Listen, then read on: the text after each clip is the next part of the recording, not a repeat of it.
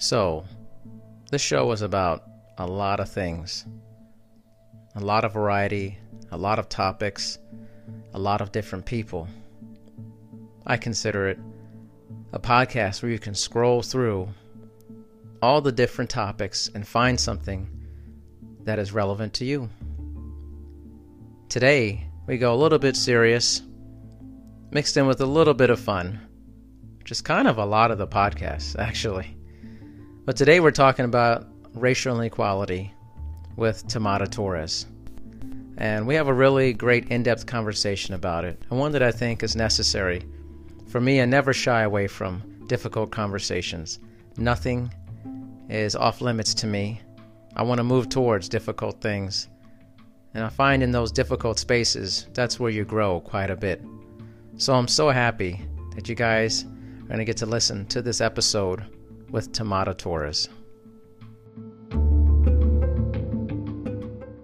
Today we welcome into the network Tamara Torres. Thank you so much for being on the show today. Thank you so much for having me. I was really looking forward to this conversation. You know, me too. And we had a really awesome conversation off air that I would love to just pick up on. And I think we were discussing a lot about race relations and things going on in Minneapolis or Minnesota, I believe. So let's just jump into it because I'll go wherever. Yeah, for sure. Yeah. I remember when I reached out to you back in May, I was just, looking at different podcasts, and it seemed like you had an interesting setup. And, as an entrepreneur, I'm generally looking to promote my business. And then we set up a pre-call, and it was just a couple days after the killing of George Floyd. And, as you mentioned, myself being in Minneapolis, a part of me wanted to cancel our pre-call because I was just all over the place. Helicopters were flying overhead. I'd leave my house and I could smell like buildings on fire that were maybe just a mile away from my house. Since then, like the state of the world has really been rocked, and it feels to me like we're entering like almost like another civil rights era. And I say that with hope that there will actually be change, because we're seeing some amazing things, corporations recognizing Juneteenth, and saying, take the day off. We recognize this is an important day, and really trying to up their game when it comes to diversity, equity, inclusion, which we all know this is long overdue, but at least the sentiment is changing, and people are talking about it, and people understand the impact, and that a lot of changes need to be made. Yeah, certainly. I think one of the interesting, most recent changes in the sporting world is in Washington, the football team that's been there forever, one of the original football teams way back in the day, finally changed its name, which was the Washington Redskins. I mean, it's a pretty lame interim name they have, the Washington football team. That's such garbage. Like, they couldn't have. My daughter could have come up with a better name, and she's 8. Right. But what happened is all of a sudden these corporations put a lot of pressure because it came down to money. They were like, "Hey, we're not going to put our name on the stadium anymore. We're not going to do any of the sponsorships." And what generally happens, as soon as you affect somebody's wallet on a big time level, they cave in, because that's a lot what people care about, is the monetary aspect of it. I mean, I'm hoping that it was more than that for the owner of the team, but I'm not so sure. But I'm glad that it happened. So things like that, I think, are part of that whole narrative. Right. Like, swift action is more important than no action. And sometimes that means progress over perfection. Yes. And so it's like, at least they made a change. They've acknowledged that that's super important, and that's a step in the right direction. And I was actually listening to some of your other podcasts, and I don't remember if it was the one where you were recently interviewed. But as a result, I asked you about the racial scaffolding or the anti-racism resources, which I thought were really cool. And that was a while back. And then since then, just in researching what's available online, I'm seeing a lot of the same resources coming up, but it's really neat to see them compiled in one place. And I wish there was a better resource where people could just easily access and say like, okay, we know that this is a great organization that's doing lots of anti-racism work, and these are good go-tos. As it is, I just feel like it's piecemealing in different conversations. I'm sharing different works, and I had a conversation with some of my colleagues the other day. And someone told me about Uncomfortable Conversations with a Black Man, which is with Emmanuel Acho. And he's good. So I listened to the episode, or watched the episode 1, and started the episode 2, which is great because conversations about race often are super uncomfortable, especially, if it's a conversation between people of different races or a white person and a person of color. And without these conversations, like, we're really not going to move forward. Yeah, totally. It was interesting also, like, for the listeners. So Tamara emailed me earlier this morning and, kind of put on her heart what she was hopeful we could discuss, and, just having a conversation. And I remember you saying on there, like, I hope you're not tired of talking about race in America. And I laughed when I read that, because I think sometimes what people don't understand is, like, I'll have friends and stuff who are white, and they will bring up stuff here and there about BLM and stuff. And I was like, man, I'm constantly getting bombarded with this, constantly. Right. And I think sometimes for Black folks, it's like, it's good that this is going on, but it's also very exhausting because it's constantly being put in your face. Like, the conversations are so daily about it that it can be exhausting. So it's good. It's definitely good. And I'm always willing to talk about it. But, and all the other Black folks I've talked to throughout this time, we all have a very similar feeling, like, man, we're kind of tired, just really tired. Right. It's a lot to talk about. A lot of Black people are put into this role where if you're the only person of color in a white person's circle, then you're the subject matter expert. And they're not even asking, like, Darian, what's been your experience with this? It's like they want to know, what is the experience of a Black man? As if you can speak for all experiences, which, is prejudicial in itself. Because you're a unique individual. And I know in your case, you grew up with a military dad. You lived in cities around the country. I think you even lived abroad, right? I did, yes, in Germany, So, your experience is going to be really different. In fact, some of your experiences might be more similar to other military kids than, to some other people of color, just depending on the situation. And I never had the experience of, like, I can't relate, completely to growing up in an impoverished environment. My parents were never in that situation. We were a very middle-class Black family, so I can't really speak upon government housing and the plight of, project living and stuff like that related to Black people. I know about it. I have family members who have had that, and I've been in those environments before, but I didn't grow up like that, so I can't tell you, like, everything about that, like. Right. And you shouldn't have to. And it's not your job to, educate yourself on everybody else's experience. Like, we all have to do our own work. And I'm learning more about the work that white people need to do to educate themselves, to help educate other people.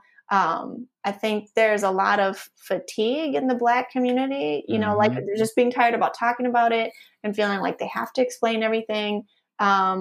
And it's like, there's enough other things going on in everybody's lives. Like, not everybody has time to just be like, all right, let me sit down and spend 30 minutes drafting an email to understand some of my perspective. It's like, who has time for that? People need to do their own work.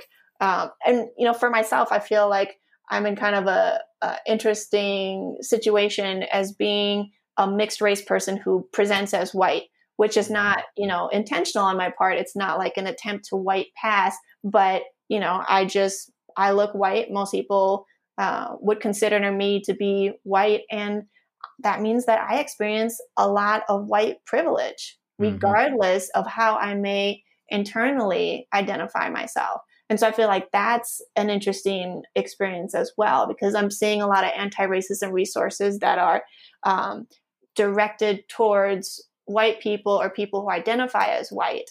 And I feel like I also have to look at those as well. Even if that's not my identity, that's how I'm perceived. And so I have this privilege, whether I ask for it or not.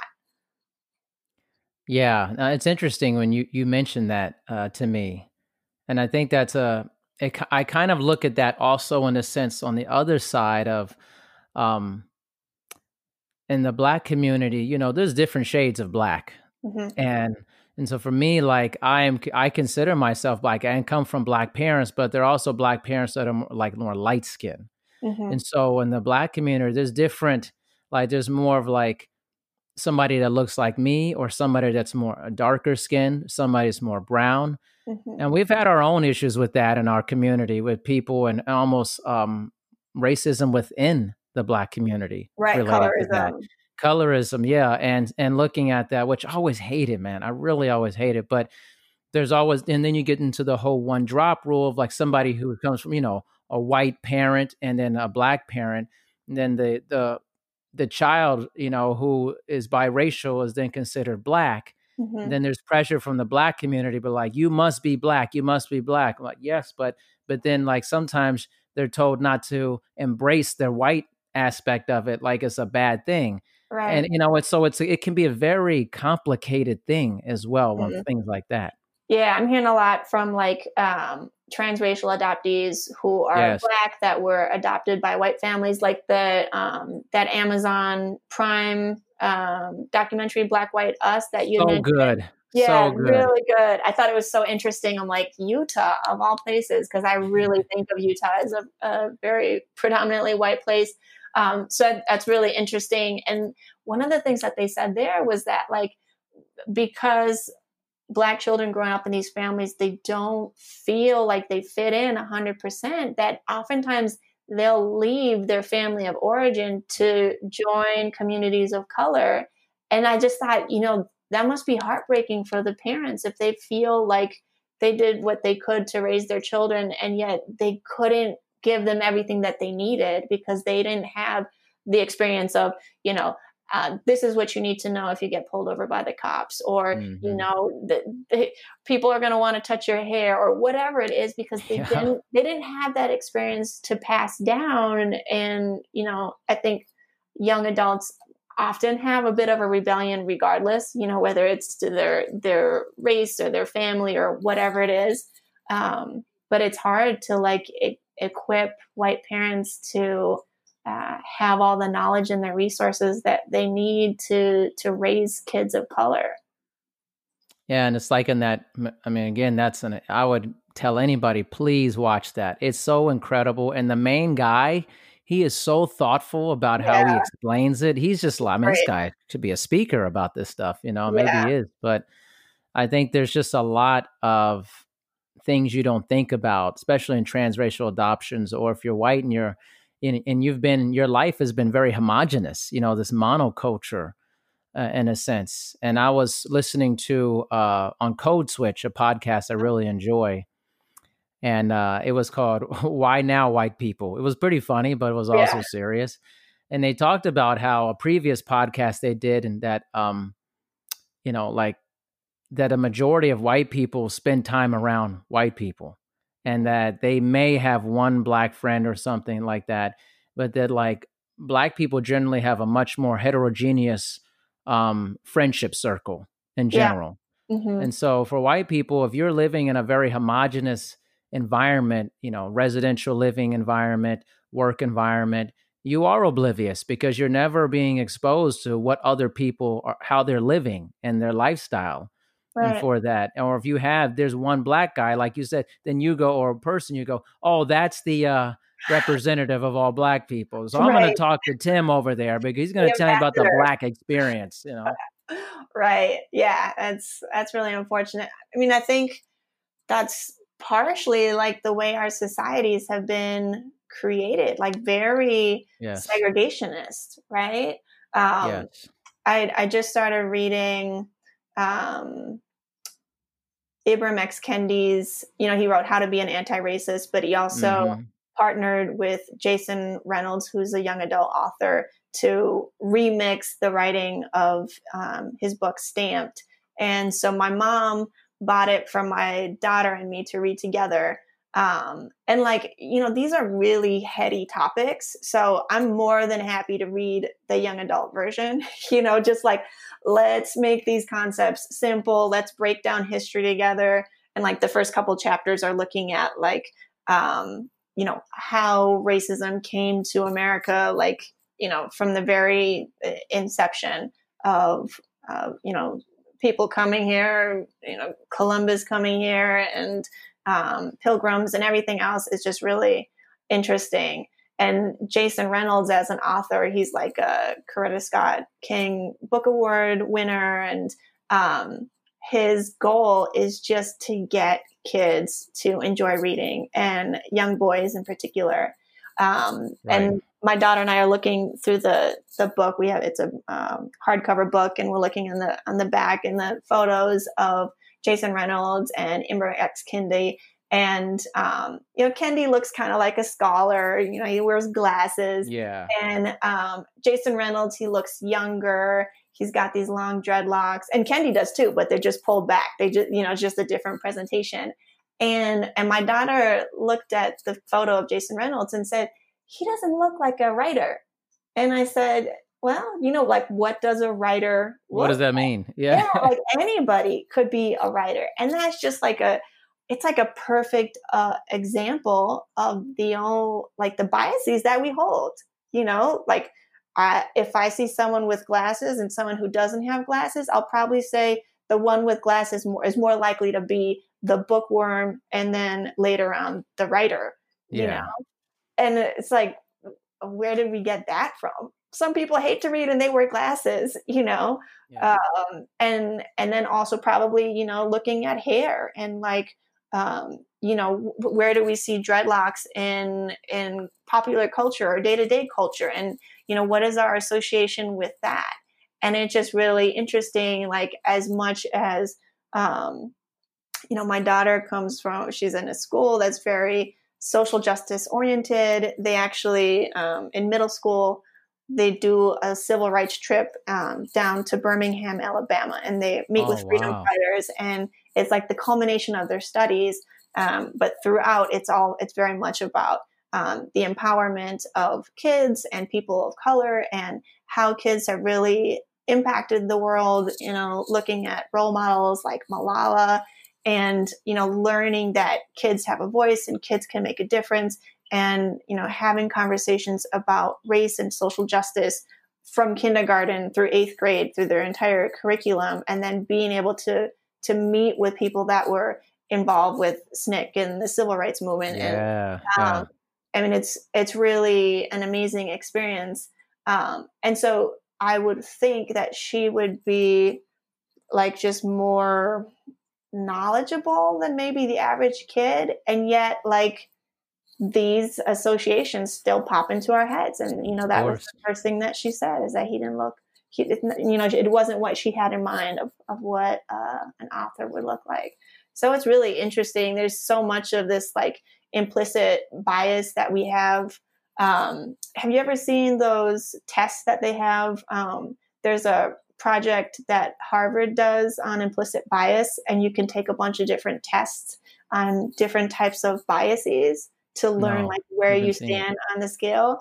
So I heard about these tests years ago, and it came back into my mind in the last couple of weeks. And my daughter and I were visiting with my mom, and my mom's like a spiritual elder in the community, and I think of her as like very like woke / present / mindful.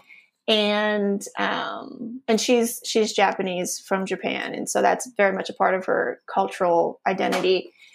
And I said, I want to take one of these implicit bias tests, but I'm like worried to see what the results are, because I like to think of myself as very open-minded and that I don't have these biases. And so I don't want to take it. And she said, oh, I took the test. I scored horribly. We all have these biases. And I was just like, oh, right. Okay. And it's not, I mean, we should be aware of these biases, but it's part of our society and it's part of our culture. Like it permeates our culture. And so, it's good to be aware of them. You don't necessarily have to feel guilty about them. You should learn to address them, but know that this is normal because our society has been created kind of with the idea of white supremacy, not just like the skinhead type of, movement, but just that whites are fundamentally better for so many reasons. And as a corollary, it's okay to enslave Black people or, bring Chinese immigrants to build a railroad and, to use people of color for labor and commoditize them without giving them the rights and the privileges of a full human. Well, it's a lot like, I mean, you've been listening to some of the podcasts, and I've said this and other things in those podcasts. I think history is many times written by the victor or the majority. And for a lot of people, they're just realizing that the history that they've learned has been extremely incorrect or very persuasive towards the victorious in that, the majority. And that's why that anti-scaffolding list is very important. And different things is like, hey, you need to look backwards first and learn the real history of our country and enslavement of Black people or enslavement or internment of people of color or that, like, learn it, and the so baffling when people think of the Civil War as this thing about states' rights. I'm like, right. Yeah, states' rights for slavery. I'm like, slavery was an economic enterprise that you take a huge amount of your workforce and you let them go. You're thinking this is going to destroy my business type of thing. It's just foolish how it's been presented for a lot of people historically. They really need to understand what's going on here. And I think that leads into the whole aspect when I hear people talking about, Confederacy things and statues, which, is a very passionate argument for people on both sides for it. And I never understand this whole thing. It's like you're erasing our history. I'm like, I wouldn't look at it that way. Look at it as a reframing of how things are. Would you want a statue up of somebody that did really terrible things and just frame it on something else in your life? Would you put up a statue of a school teacher that enslaved students and did really horrible things, but was important in like whatever, increasing the popularity of teaching over the years? Like you would never stand for that. You would never stand for that.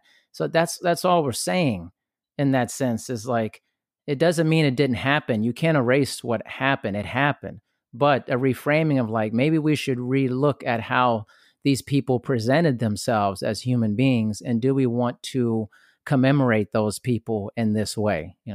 Right. Having a second look. And you're absolutely right that history is written by the victors. And I went to a women's college. And so, the big emphasis was like, not just history, but herstory. And, where were women involved and what's our story? And, that was like a helpful reframe for me to understand how women contributed to history and literature and science and all kinds of fields. And then also just being in a classroom that's all women without like a male in the room to dominate the conversation. Because some of our, I went to Barnard, which is the women's college at Columbia University, and some of our classes were open to men and women. And if there was a mixed gender class, or if there was even a handful of guys in a mostly women's class, they dominated the conversation. And I think there's so many parallels between seeing like the domination of men in society and the domination of whites in society. I put an infographic on my LinkedIn a couple of days ago that someone had put together about like there's as many women CEOs as there are like men named Michael, and then there's like for all the Fortune 500 companies, maybe there's like a handful of women and even fewer women of color. But I think there's definitely a lot of parallels in that domination. And so then you get the Venn diagram where you have men and you have whites, and then you have white men, and they're still running a lot of things. And, we're missing out on all kinds of perspectives. We're learning so much about when we have different perspectives, when everybody has a seat at the table, when everybody is not just, given equal say, but also help to feel included in the conversation as a real stakeholder. There's a lot that we can all learn from each other, and diverse perspectives, whether it be related to race or religion or gender identity, really help us to be stronger. These different perspectives help us to, build better teams, build better products, be better individuals and corporations. And so it's super important that we get everybody to the table for these conversations. Most definitely. And I think one of the other aspects is, at least on my side of the table, is I was talking to Robert Collier about this, who will be on my podcast, and as another Black male, we were talking about kind of the pressure to do something in this time, and we were discussing like what's the right thing, because I think sometimes there, as a Black person, it's like you see all this going on, you're like, should I be protesting? Should I be doing all these things? But what if that's not native for you? Right. That's not. If I know this sounds maybe kind of counter against what's going on. I'm all for it. That doesn't feel native for me doing that. Like it's not really authentic the way that you would. It's just not my thing. I believe in it, but it's just like I'm not. It doesn't feel like I need to go and do that. Like for me, like I decided like I want to really think about what I want to do to be a part of this movement as a Black person. And so for me, I felt like the best thing for me to do was work behind the scenes, which is generally what I like to do. So I met with the Black police chief in our town, and we had an awesome conversation. It was amazing. Nice. And what are some things we could do, some roundtables, community events to highlight people of color. What are some things we can do to advance some things? There's no press for that. There's no TV for that. It's just two people sitting outside of a coffee shop, Black people, one a police chief who's on both sides of the equation, who's Black, and a role of authority as a police chief, and then a citizen, a resident of this community. And I think we had a powerful discussion. And I thought in general, it's just powerful that people could see us talking to each other and having this conversation and figuring out ways we can work with each other to create change on a local level and do it. That felt like native to me. Yeah. Right. You have to work to your own strengths, and you're someone who, likes to have a conversation, and that's a strength of yours. So, work to that. And so many changes happen one conversation at a time. Do you remember that movie that came out with, it was the conversations between a Black woman and a KKK leader in the South? It was a movie that came out a couple of years ago, but it was the two of them like consistently having conversations that allowed for a shift in the community. It's like, when would this happen? A Black woman and a white man, not just any white man, but a Klan leader to get together and literally have a seat at the same table. And I think once you start to realize your commonalities, it's pretty hard to have hatred towards an entire group. I thought this was demonstrated really well in another Netflix, or it wasn't Netflix, it was Amazon Prime It's a documentary, like an hour long, called "Are You Racist?" And they show how different tests reveal if you have subconscious racism. And they took this white male who was like a head of some Australian Freedom Party, because it was done in Australia, and he was meeting with an Aboriginal woman. And the exercise was to ask certain questions that were meant for them to see connections and feel closer. And it was just amazing. Like, oh, tell me about a recent experience that you had that made you happy. And the man was like, oh, I got to see my mother recently after a long period of time. And that was really moving for me. And I really appreciated having the time to connect with her. And then the woman starts to share, like, oh yeah, family's so important. And then they talk about their parents as role models. And, they're smiling, they're laughing, they're looking each other in the eyes, they're connecting. And this was the person, the white male at the beginning had pretty much identified, like, I, believe that we should have a certain status in society, and I'm, want to keep immigrants out of the country, or, just, it was very obviously racist attitudes that he held. And, you just have to have an open mind. And, there's certain people that we can help to move in a more open-minded direction. They have to be open to that. There's other people that they're just going to dig in their heels. If you try to have a conversation, they're going to get more adamant about their own stance. And those are, some, personally, I just have to write those people off, because I'm not necessarily interested in getting into a battle of the wits with someone who is not really open to changing their minds. Maybe I'm not open to changing my mind either when it comes to something. I think we're all pretty set in our own ways. I just like to think that the way I think is more on the side of right. But, again, that's my opinion. But I do want to live a life that's more inclusive and set that example for my daughter. And I notice another commonality that you and I have is that we're both raising daughters. And your daughter's 8, right? She's 8, yeah. What kinds of conversations do you have with her? And what is it like for you and your family to live in a community that is a smaller town, right? So what's the climate there, and what are some of the conversations that you've had? We have a unique family because I'm Black, my wife is white, and my daughter is Black. Mm-hmm. And because we adopted her when she was a month old. Mm-hmm. So she's much darker skinned than I am. I'm fairly light skinned. She's more of your cocoa colored. My wife is, very white looking, so we've always had to navigate the dynamic of being in interracial marriage. Then we adopted a fully African-American child. And then the adoption aspect of it makes a very different situation. So I think there's always a lot of learning that goes on in our family. And I'll share some with you. I think is an interesting point of view. I don't know that a lot of people are talking about it. I'm gonna wrap around to this coming up.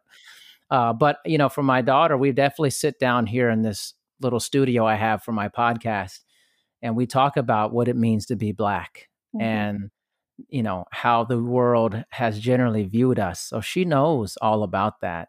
And just like a child, children are beautiful, and how they see things. They go, why does it have to be this way? Why do we have to have, she goes, I just look different. That's all. It's so sweet and so innocent, right, and how they, and you wish, why are we so messed up sometimes as adults, and how we start doing those things. But then you start recognizing too that, people aren't coming out feeling these things, being so incredibly terrible to other people about things. People are influencing each other. Who raised you? What environment were you in? What were you indoctrinated with? Mm-hmm. These little beautiful things, I don't believe that they were born being terrible to other humans about different skin color and stuff. Right. You watch a bunch of kids play, they just play with each other. They don't care. They just want to be friends with each other. They just want to play, And we're adults have a hard time with that, with meeting people. That's a whole other thing about things. But we live in a tiny town, 5,000 people. We moved here, one, because I like the lifestyle, living near the water. We're living right on the beach, Yeah, sounds but it's right beautiful. next to Canada. Yeah, it's awesome. And so Canada is an incredibly diverse place, especially on the coast where Hmm. we're at in Vancouver. BC. We're near there. So you have huge immigrant communities, massive communities of huge different cultures. And so we often frequent that when we can go over the border. We can't right now, but I wanted my daughter to see how different types of people live, whether Pakistani, Indian, Asian, just to see what that's like. And so it's been very beneficial to live up here to have that. But where we're at is certainly a much uh, more homogenous, honestly. But my wraparound point is that sometimes I think it's important for us Black people to, I don't want to say infiltrate, but to put ourselves in places where other people not necessarily uncomfortable, but that they see that we're here. Hmm. They know we're, so for me, I know that when in my neighborhood, it's a beautiful neighborhood. People are very, very kind to us, but I'm probably the first Black neighbor a lot of these people have ever been around, have had, you Yeah. know. And so I'm an anomaly when I move into a neighborhood. But it doesn't bother me because I grew up in different neighborhoods all over the world. And so it doesn't make me uncomfortable to be in places where maybe it's a little more homogenous Right. for that. But I think it's important for Black people to get out into places that normally Black people aren't seen. So we always take our daughter to like Montana and all these different places where the Black population is very low. But you know what? They need to see us. They Right. need to see us. They need to understand that we do like visiting these types of places. We want to see. We're not a certain way the way you think we may be Hmm. for that. So maybe I have a different perspective on stuff like that. That sounds like you're really intentional about it. Yes. And then also being married to a white woman, having a Black daughter, like there's more things that you have to think about in terms of all of Yes. that. Yeah. No, that's super interesting. I was thinking about, the idea where people don't have enough opportunity to interact, or they don't take that opportunity to interact. And I think part of it, it's like as we become adults, I think we become a little bit more closed-minded. We feel like we have our friendships and our relationships established. As adults, I feel like it's harder to meet new people. And I was looking at my recent messages in Instant Messenger, and I was like, I wonder how my friend group um, is reflective of like what's important to me and who I associate with. So I was like, who are the last 10 people that I connected with? And I was like, oh, okay. So this person of color, person of color, person of color. And looking at 10 people, there were 7 people of color. And then the other 3 were white, married to a person of color. And I was like, oh, this is very interesting. Yeah. And I think just people, part of it is the way our communities are developed, redlining and all kinds of things. Like there's Mm-hmm. not a lot of opportunity necessarily to, if you don't have a Black neighbor and you live in a white area, and a lot of the people that you work with look like how do you meet people that have a different background than you?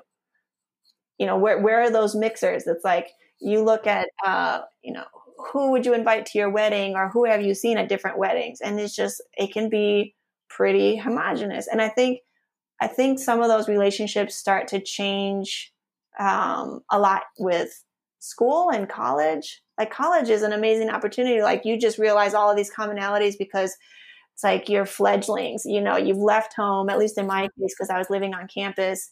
And it's like, we're all in the same spot, like, moving to New York City, meeting with other people that had just moved there, or maybe they lived there for a long time, but now they're on campus. And it's just all about seeing those commonalities and creating those connections and realizing we are more similar than we are different.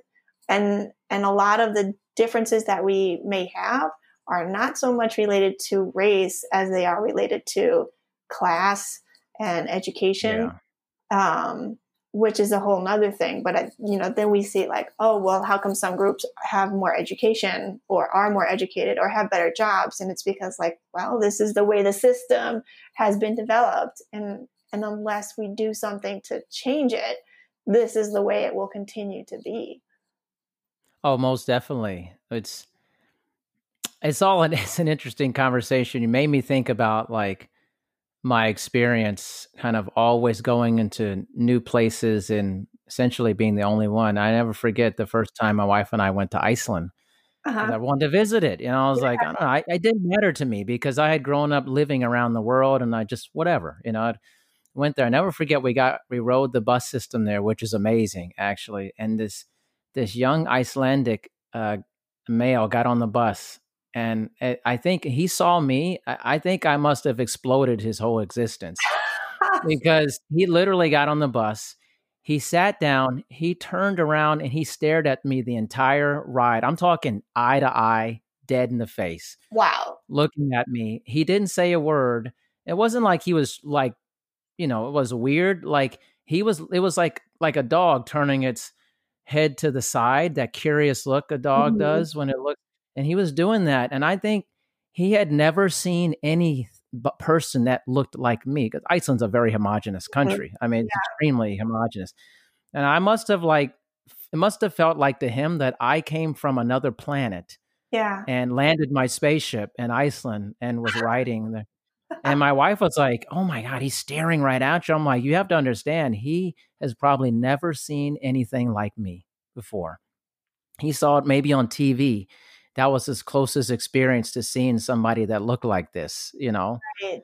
And I'm very sensitive to that. I understand that. When I go mountain biking in Canada and Whistler, I'm always the only black person there. Mhm. Always. I get stared at in the lines. This is now times. Like I get stared at in the lines. People look at me, and in many ways, I'm like, I tell people I'm with, I'm like, this is important. Mhm. See, I need to be here. We need to be here to break these molds of that. We don't do these type of activities. We don't visit these parts of the country. We don't travel to these areas. We Right. exist. Acknowledge me. I'm just like you. I like to do this stuff too. And, you and know? and just by being who you are, you're breaking stereotypes. Yeah. It's not like you're saying, I'm gonna take up mountain biking because I don't know any other No, I people just that are like to do doing it. it. Yeah. But you're also not shying away from it, from saying, No. well, I don't know anybody else that's doing it. But I think it's really interesting your perspective, because I think a lot of people, if someone stares at them like that, they see it as disrespectful or Yeah. threatening or whatever, and that you can just recognize it as like, this is a case of curiosity. Like This this, is a moment, yeah, like, this is yeah. really pivotal for this person, and they've never seen somebody that looks like me. You know, I think it's really powerful when we don't make it so much about ourselves. When we could, it sounds like you are an empathetic person. You could put yourself in their shoes and say, wow, this was a really interesting experience for this person, you know, rather Yeah, well, to me, than like angry or the best like way. all night. Yeah, yeah. I mean, the best way to get people on defense is if you start going on offense with them, Mhm. and if I could have been like, "Stop staring at me," blah blah blah, and it could have created tension. I just looked straight at him and I let him soak it all in, man. I wanted to think about it. Like, yeah, it's right. You're looking at me. I'm here. I Right. am in Iceland. I don't care. I want to enjoy your country. And you know what? Been back 4 times. And you know what was amazing? The last time we went was actually December. And I saw several black families in Iceland, and I was so pumped up. I told my wife, I said, Michelle, look at that. Look at these black families in Iceland. This is awesome. That is really cool. I ended up visiting Reykjavik for a 24-hour stay over. Nice. It was going to be like a 2-hour thing, but it was during the Paris attacks, and I was in Paris in 2015, and I called Iceland Air, and I was supposed to have a 2-hour stopover. I said, can I just make it a 26-hour stopover? Can I get an earlier flight? And they're like, yeah, of course. And and it was a great experience. It's like a beautiful country and Mm-hmm.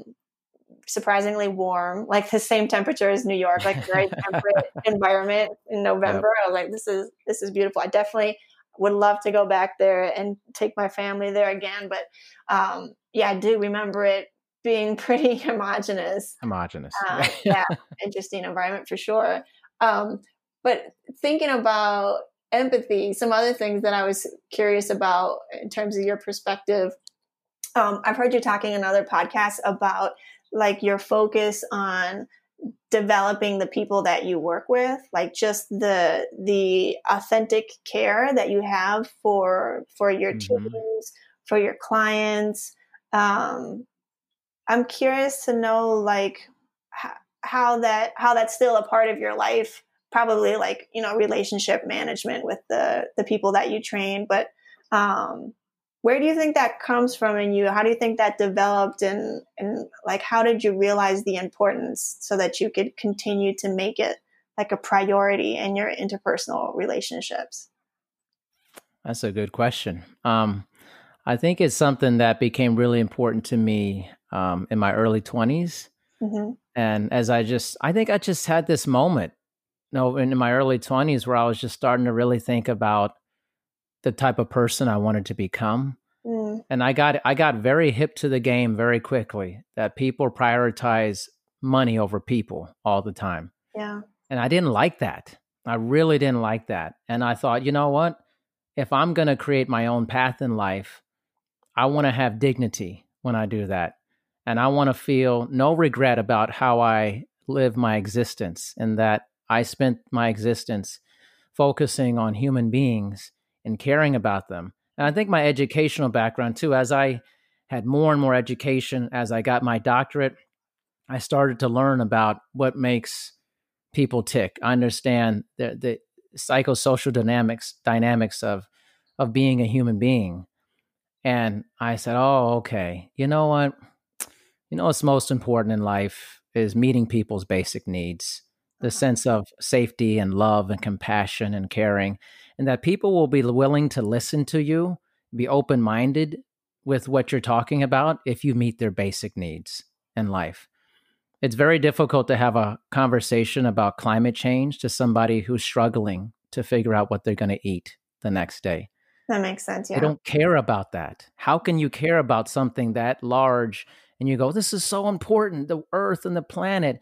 But meanwhile, they literally don't know if they're going to make it from day to day. You can't have a theoretical conversation, hypothetical, realistic conversation about larger, complex topics if you haven't met the person's basic needs for Yeah. that. Yeah. That makes a lot of sense. I think for myself, there's always this like, this need to be respected and seen as an expert in my field. And then balancing that out with the understanding that people don't care how much you know until they know how much you care. Mm-hmm. And, um, I naturally look much younger than I am. I'm in my 40s. Mm-hmm. And so I've always felt like I need to kind of like establish myself in a way that people will respect me. Otherwise, they won't listen to me.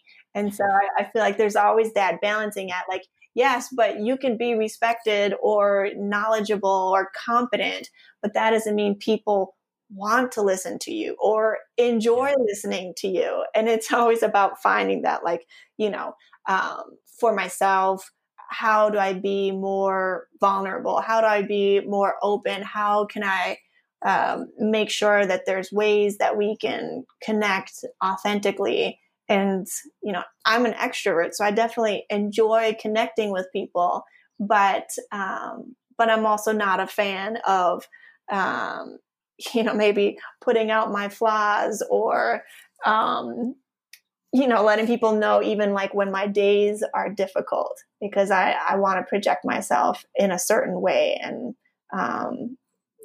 I think we're all human, right? So we're all going to have our days. It's just a matter of, how we get through them. I remember sharing something on a short video on Instagram that I put out months ago. And my video was like, today I had a really bad day, and, bad days suck, and just talking about that. And I think like that got so much better feedback and engagement, because I think people are tired of seeing everybody's highlighted good days. It's like, Yeah. it Yeah.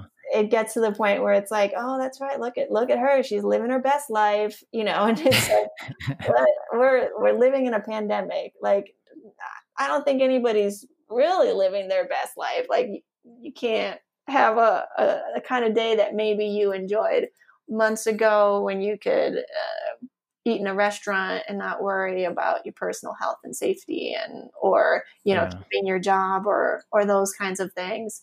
But just from what I'm hearing from you and what I know about you, it seems like it's your desire to be open, and I think probably also you have a lot of genuine curiosity for others, and Yeah. people find you interesting when they see how curious you are about them. Yeah. And for me is I'm just grateful that I have another day each day. I literally wake up and I go, man, I got another one. That's really awesome.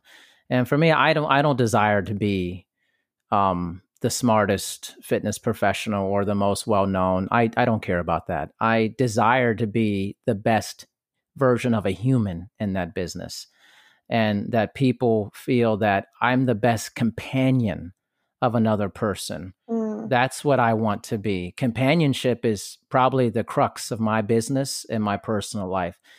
Do people think that Darian is a good companion and a kind and caring person with other human beings? If I can achieve that on a regular basis, then that's what means the most to me. yeah, Versus if I have the most knowledge. Yes, I have a lot of knowledge. I have my doctorate and all these right, things. I've done a lot of work, but it really doesn't mean anything if I'm an asshole. I mean, it's just really, who cares about what I know? So if I can be a good companion to other people and they feel comfortable and they feel that I love them and hmm, I'm genuine with them, that's the peak of human existence. That's the closest you can attain to self actualization with other people. but at the And I same aspire to that. you're meeting those basic needs that you talk about. Yeah. Like, people want to be loved, they want to be accepted. Yeah. That's a super interesting perspective, because I think a lot about when people do personal training. Myself as a coach, I think about accountability, and so in my mind, I felt like a big piece of what personal training provides is really consistent accountability. They're going to meet with you because they're scheduled to meet with you, and they need to have that outer accountability. But aside from that accountability, it sounds like the way you develop relationships and rapport, it's not just that people have to meet with you, they want to meet with you. Like, they're driven to spend time with you, they enjoy spending time with you.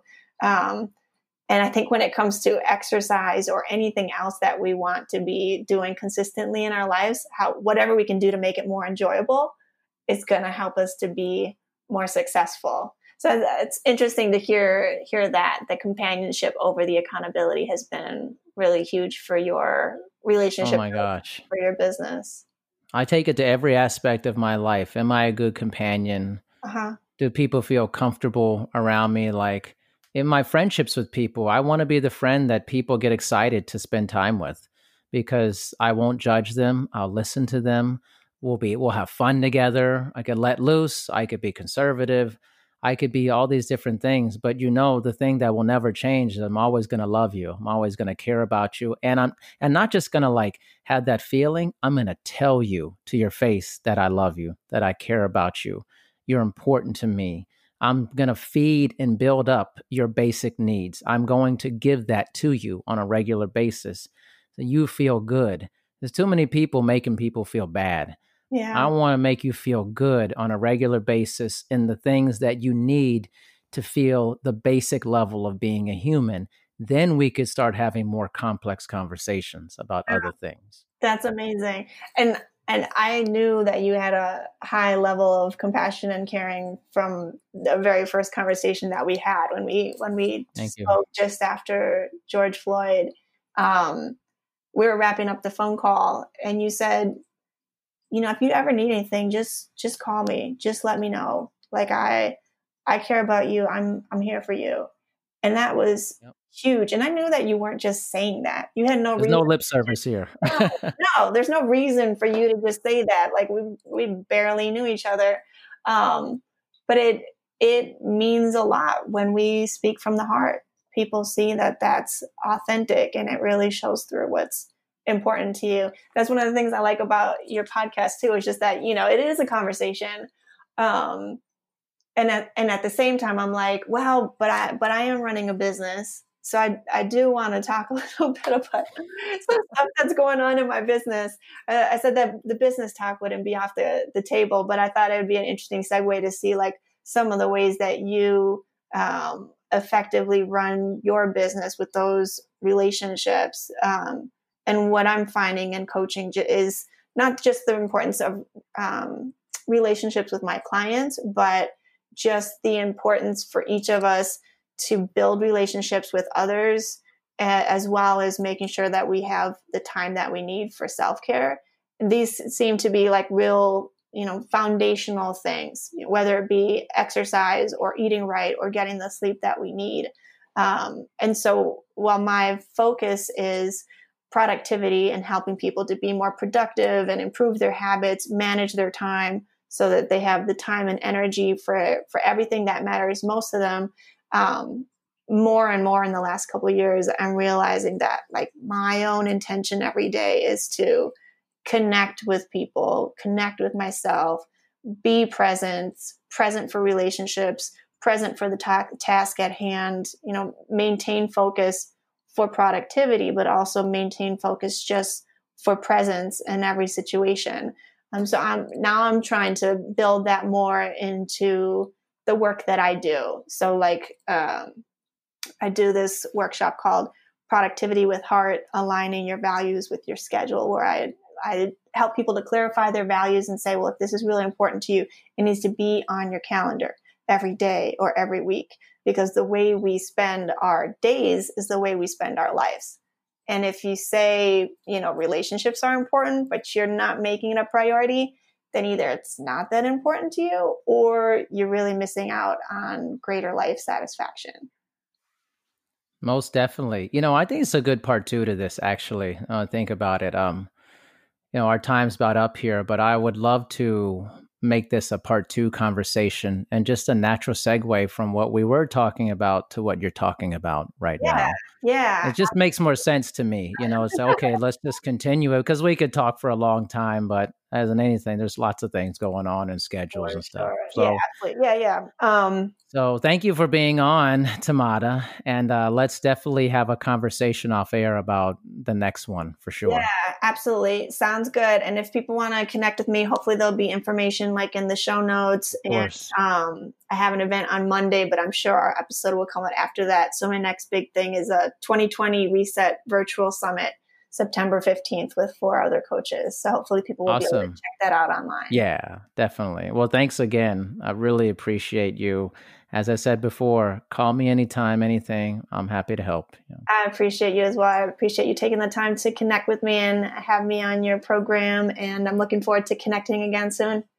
Awesome. Thanks a lot. Bye-bye. So let me ask you something. How do you get your news? Because I know you want to stay informed with what's going on here in the world. There's so much going on a regular basis. And it's something that's been a problem for me personally.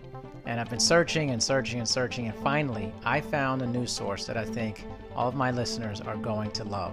It's called The Donut, or the dose of news useful today. The founder and CEO, Peter Nowak, is a good friend of mine, and when he turned me on to it, I was just blown away. Finally, a daily news source that delivers succinct and factual news about all the world's occurrences, and it's an easy access to finding things that you just want to get information about. And it also serves up a lot of positive news stories that you won't hear anywhere else. It's your daily reminder that there is good in the world, even if it doesn't feel like it sometimes. So, get the donut, stay informed. It's 100% free. You can unsubscribe anytime. Visit thedonut.co or text donut to 66866 to sign up today. Thank you for listening to this episode of Dr. D's Social Network. Make sure you listen to future episodes. Also, please make sure to rate and review My Dad's Show on Apple Podcasts in the rate and review section. Thanks, everyone.